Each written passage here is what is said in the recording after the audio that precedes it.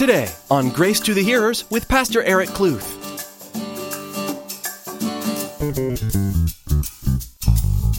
But as many as received him, to them he gave the right to become children of God, to those who believe in his name.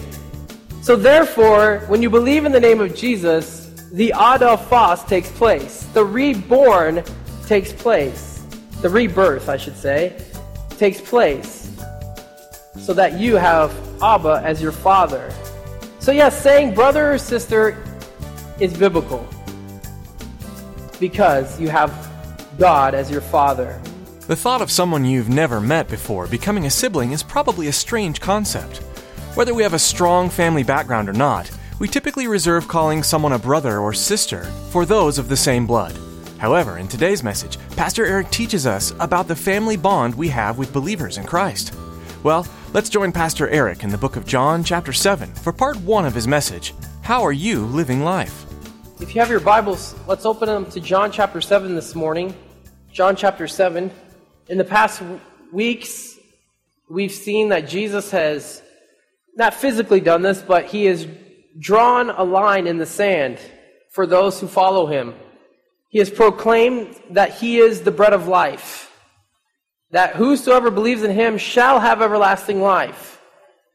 He says to those who were following him, consume me, eat of my flesh, drink of my blood, and you too will have everlasting life. A very hard teaching that the Jews had a hard time understanding. But Jesus' heart was for the people to consume him, to have life. His heart was that they would not have death. That's very much his heart today, that he desires all to have life and not to have death. Because God doesn't change. He's the same yesterday, today, and forever. And so Jesus' amazing ministry continues in John 7. It's amazing because Jesus is amazing. He's amazing. And so today, we'll be looking at verses 1 through 10 of John 7, but we'll be looking at what it looks like to live life. And then there's many reasons to live life. There's a lot of things that we can do, that we do to consume our life. Something interesting I thought, and this is from a long time ago, but still interesting. Out of our daily bread, there was a little stat that was given, and this was back in 1992. But I thought it was interesting. You're like, 1992? That's like way long ago. But it was a long time ago. No, I'm just kidding. I think if you have a 1992 vehicle, you can have a copper classic plate. Anyways, side note. Anyways, it's probably changed a little bit, but check this out.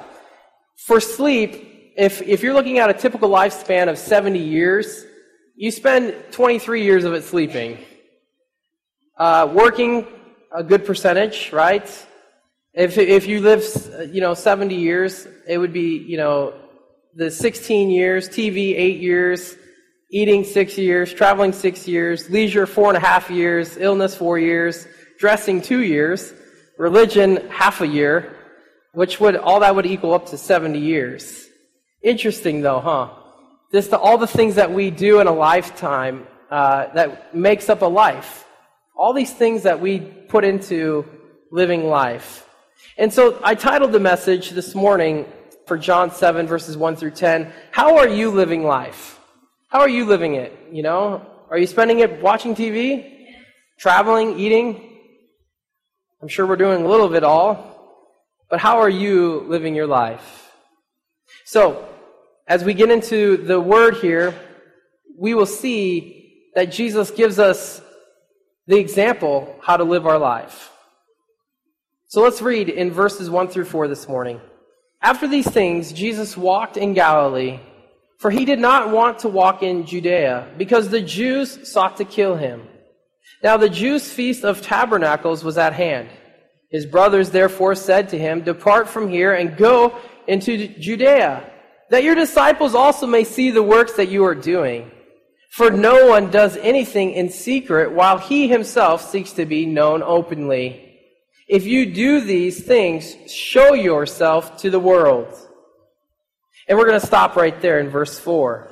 Now, I would say before we actually dive into it, this is probably one of the messages that has really changed my outlook towards life. It really has this past week. As I was just reading this, again, my intent was to go through all chapter 7 today, but the Lord just stopped me at 10. Because I think it's necessary that we look on how we live life. And so here we see that Jesus walked in Galilee. Remember, he just spent time in Capernaum. He just crossed the Sea of Galilee into Capernaum. And he was doing miracles.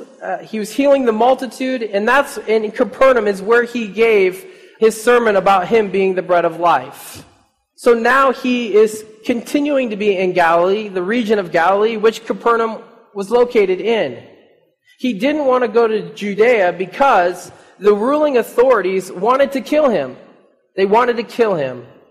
Because Jesus, ever since he healed that man on the Sabbath, the religious leaders of the day didn't appreciate him. They didn't approve of him, and they wanted to end his ministry. So those religious leaders, those ruling authorities would include the Pharisees, the chief priests, which most of them were the Sadducees, and then the scribes. And then the time frame of this passage we see in verse 2. Now the Jews' Feast of Tabernacles was at hand. The Feast of Tabernacles is also known as the Feast of Booths. This feast was the third major feast that the Jews would celebrate. The first two would be Passover and then Pentecost. Okay? And so this would be the third feast that they would come together in Jerusalem to celebrate. Now, during this feast, you guys, the Jews would build booths as a reminder of the fatherly care and protection of God while Israel traveled from Egypt to Canaan. Okay? These booths were made in the image of the shelters which their fathers had in the wilderness. Okay? And so they weren't a permanent dwelling. It was just for the week of the feast. And the feast would last 7 days. But these booths would remind the Jews of the freedom and the happiness they had. They were no longer under the bondage of the Egyptians. And so they would celebrate. They would recognize that freedom that they had, that God had given to them by celebrating this feast. Also, the Jews, you guys, would carry candlesticks and they would put them around the temple and light them to be a reminder of the pillar of fire, of how the pillar of fire guided the Israelites through the desert. Not only did that happen, but the priests, you guys, would carry water from the pool of Shiloh and pour it out in golden vessels. Doing this would remind the people of God's faithfulness of giving them water, the provision from the rock. Pretty awesome, huh? What a wonderful time of just fellowship and praising God. Then we see Jesus' brothers come onto the scene. Now these guys, as I read this, in a sense, I believe they probably had a sarcastic tone. And I say that because we'll read in verse 5 here shortly, but I'll just point it out now. Even his brothers did not believe in him. At this point, the brothers of Christ didn't believe in him. And so, in a sense, when they said, "Depart from here and go into Judea, that your disciples also may see the works that you are doing. For no one does anything in secret, while he himself seeks to be known openly." Their heart was more kind of like a sarcastic, like, Jesus, go up to the feast. Make yourself known. You know you want to make yourself known. But was that truly God's heart? Was that truly the heart of Jesus? To make known, to be popular, to set himself to be worshipped, not at this point. Because if it was, if you remember a few weeks ago, after he performed the miracle of feeding the 5,000, the multitude wanted to make him king. But Jesus departed and went up to the mountain to be alone. Interesting, huh? But before we go in more to that of showing himself, I thought it was interesting when it says his brothers in verse 3. Did Jesus really have brothers? Did Jesus really have siblings? And was this a literal thing? I believe so. But there is some doctrine out there that teaches, no, he did not have brothers. In fact, you guys, the Roman Catholic Church teaches that he did not have brothers or sisters. They believe that Mary remained a virgin. The Roman Catholic teaches that Mary, mother, this is awesome that she did this, if she did this, she dedicated Mary just as Hannah dedicated Samuel unto the Lord. That's awesome. I believe dedicating our children back to the Lord as well. A great thing to do, to give back what God has given to us to Him. A great message, right? Because as Noah was saying, all things are given from God, even your children. Therefore, we should give them back unto the Lord. But then, the teaching then is that Mary then took on a vow of virginity, that she was going to stay a virgin. And the teaching then was that Joseph, her husband, respected the vow that Mary had made. And so the church teaches the brethren spoke about are really not Christ's brothers, but they were his cousins or kids from Joseph from another woman. What does the Bible say? So does Jesus have brothers? What does the Bible say? Matthew says this, is this not the carpenter's son? Is not his mother called Mary, and his brothers James, Joseph, which is Joseph, Simon, and Judas? And his sisters, are they not all with us? Where then did this man get all these things? So the multitude were amongst his family. And so by reading this, as we read in our text, I would say, yes, Jesus did have half-brothers and sisters. Why do I say half-brothers and sisters? Well, yes, because Mary was their mother, and Jesus' dad was God the Father. And the father of the siblings was Joseph. But they were all physically born from Mary. Now, oftentimes, you guys, we say brother and sister to each other, don't we? Yeah. And it's the Greek word here in our text, and all throughout the New Testament, the brother, what does that mean? And I'm not a Greek guy, you guys know that. I'm not one to pull out the Greek words, but I thought this was interesting, okay? The Greek word is adelphos, and I practiced that many times this week. I know it sounds simple. I even broke it down. A-dos-phos, F-O-S. Adelphos. This literally means, and this therefore confirms to me that he has brothers and sisters. It literally means brethren, whether born of same parents or born of one parent. So, as brothers and sisters in Christ, how can we say that to one another? How can you say, hey, brother? Not that you're a wrestler or anything like that, right? Because those wrestlers say that all the time, brother, right? But how can we say brother or sister? Why is that? Well, there's a lot of comments going on. Again, you guys, it's the adelphos. We have, as believers, those who profess Jesus, the same Father in heaven. Yes, we're all born of different families, right?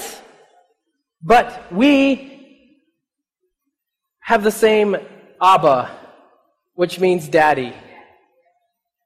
And once you believe in Jesus, then you become a child of God. Check out what John 1:12 says. But as many as received him, to them he gave the right to become children of God, to those who believe in his name. So therefore, when you believe in the name of Jesus, the adelphos takes place. The reborn takes place. The rebirth, I should say, takes place. So that you have Abba as your father. So yes, saying brother or sister is biblical. Because you have God as your father. I thought that was awesome. Many times have I gone through and seen his brothers, right? And I just assumed that they were his physical brothers. But to do the study, to look deeper, yes, he had brothers. So, going on now, we see that Jesus' brothers told him to go into Judea. And again, I believe with a tone of sarcasm, go to your disciples. Show your works off. Show yourself, Jesus. Everybody wants to be recognized. Everybody wants to be known, especially when you do these mighty things. Go, therefore, to the feast. Now, it's obvious, and I've got to say it's got to probably been very difficult. I mean, how many of you have had siblings or have siblings? Imagine your sibling being Jesus. Okay, of course he doesn't mess up. Mom's, dad's favorite, right? Always serving. Man. But obviously these guys didn't pay attention to his character. Because to think that Jesus was doing the works to glorify himself is ridiculous. He didn't. Because if you read in the Bible and you read in the New Testament, you see the heart of Christ is to glorify his Father in heaven. And many times we see that, and he proclaims that. I mean, again, feeding 5,000 people with just 5 barley loaves of bread and 2 small fish, somebody could pop their collar and say, oh yeah, baby, that was me. Right? Christ didn't do that. He did it to point to the provision of God, that he would provide for these people. What a heart to just humble himself so much and not worry about his own glory, but he wanted to serve others so that they would glorify his Father. What a heart. If Jesus wanted to be a celebrity, I believe he had the opportunities to become a celebrity. But Jesus, again, was not performing the works for his glory, but for the glory of his Father. And I believe self-recognition is desired by all man. We all like to be recognized, right? We all like to have an attaboy. Hey, way to go, man. You did wonderful today. The job that you did in your work, it was amazing. Hey, check out. Hey, Joe, come over here. Look what Eric did over here. It's amazing what he did. It's natural to feel good when you get recognized. And I'm not saying that it's bad to get recognized, okay? Especially when hard work is given, which is rare. But it's the heart behind that self-recognition. And I believe in our Western culture, we've taken self-recognition to a whole different level. I mean, we have this thing called Facebook, right? And even in the bottom, you post something, right? And in the bottom of the corner of the screen is a little thumb like this, right? Well, a little bit bigger than mine, because my hands aren't that big, but there's a thumb, and it's a like. And could it be that we post things because we want people to notice what we're saying? To bring attention? Maybe. Not always. But what's the heart behind what you're doing? I mean, many times, and I'll say myself, okay? There's times where I'll use Facebook as an example. I'll post something on there. And then, guess what? 10 or 15 minutes later, I'm going to go back and see who liked it. Who likes this? Because I care. One of the things that I struggle with is, I want to be accepted by man. That's one of my own personal struggles. God is breaking me of that, I'll tell you. What a better position to put me in, right? To humble me. And I think it's quite amusing. And I've told my wife last night, doing something, and I'm like, no one noticed that. And she goes, yeah, there's a reason why that is. Because God knows that you couldn't handle being recognized. I'm like, Granted, it was 11:30 at night, so maybe she was tired, when she said that. But I believe there's truth in that. And so even as ridiculous as it sounds, a person could have the wrong motives even in Facebook, posting something because they want to be recognized. Here are some other reasons why people would want to be recognized. Maybe because they struggle with self-confidence. Maybe you struggle with in your being, in your character. You struggle with that, and you want people to notice you because if they notice you, then you might be doing all right. Maybe you want to win the approval of man.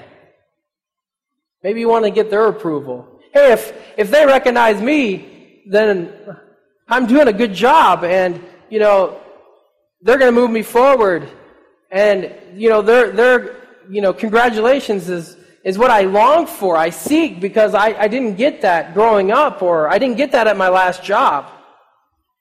Maybe you're doing things for the approval of man. Maybe you're looking to gain a relationship. Maybe you're dressing a certain way to gain relationships, to gain friends, or even an intimate relationship. Whatever the heart may be, if it's selfish, it's not right. Because maybe you're looking for self-recognition to boost your own ego. I mean, to have hey, look at me. I'm going to do this. I'm going to say this to this person, and I'm going to say it to all the people around me so that they can see me. Because I'm the man. I'm the man. Maybe you're looking for self-recognition to boost your ego.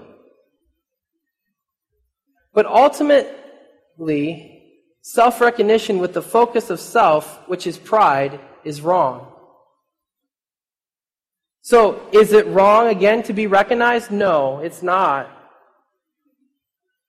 You can be grateful for the hard work, that you performed.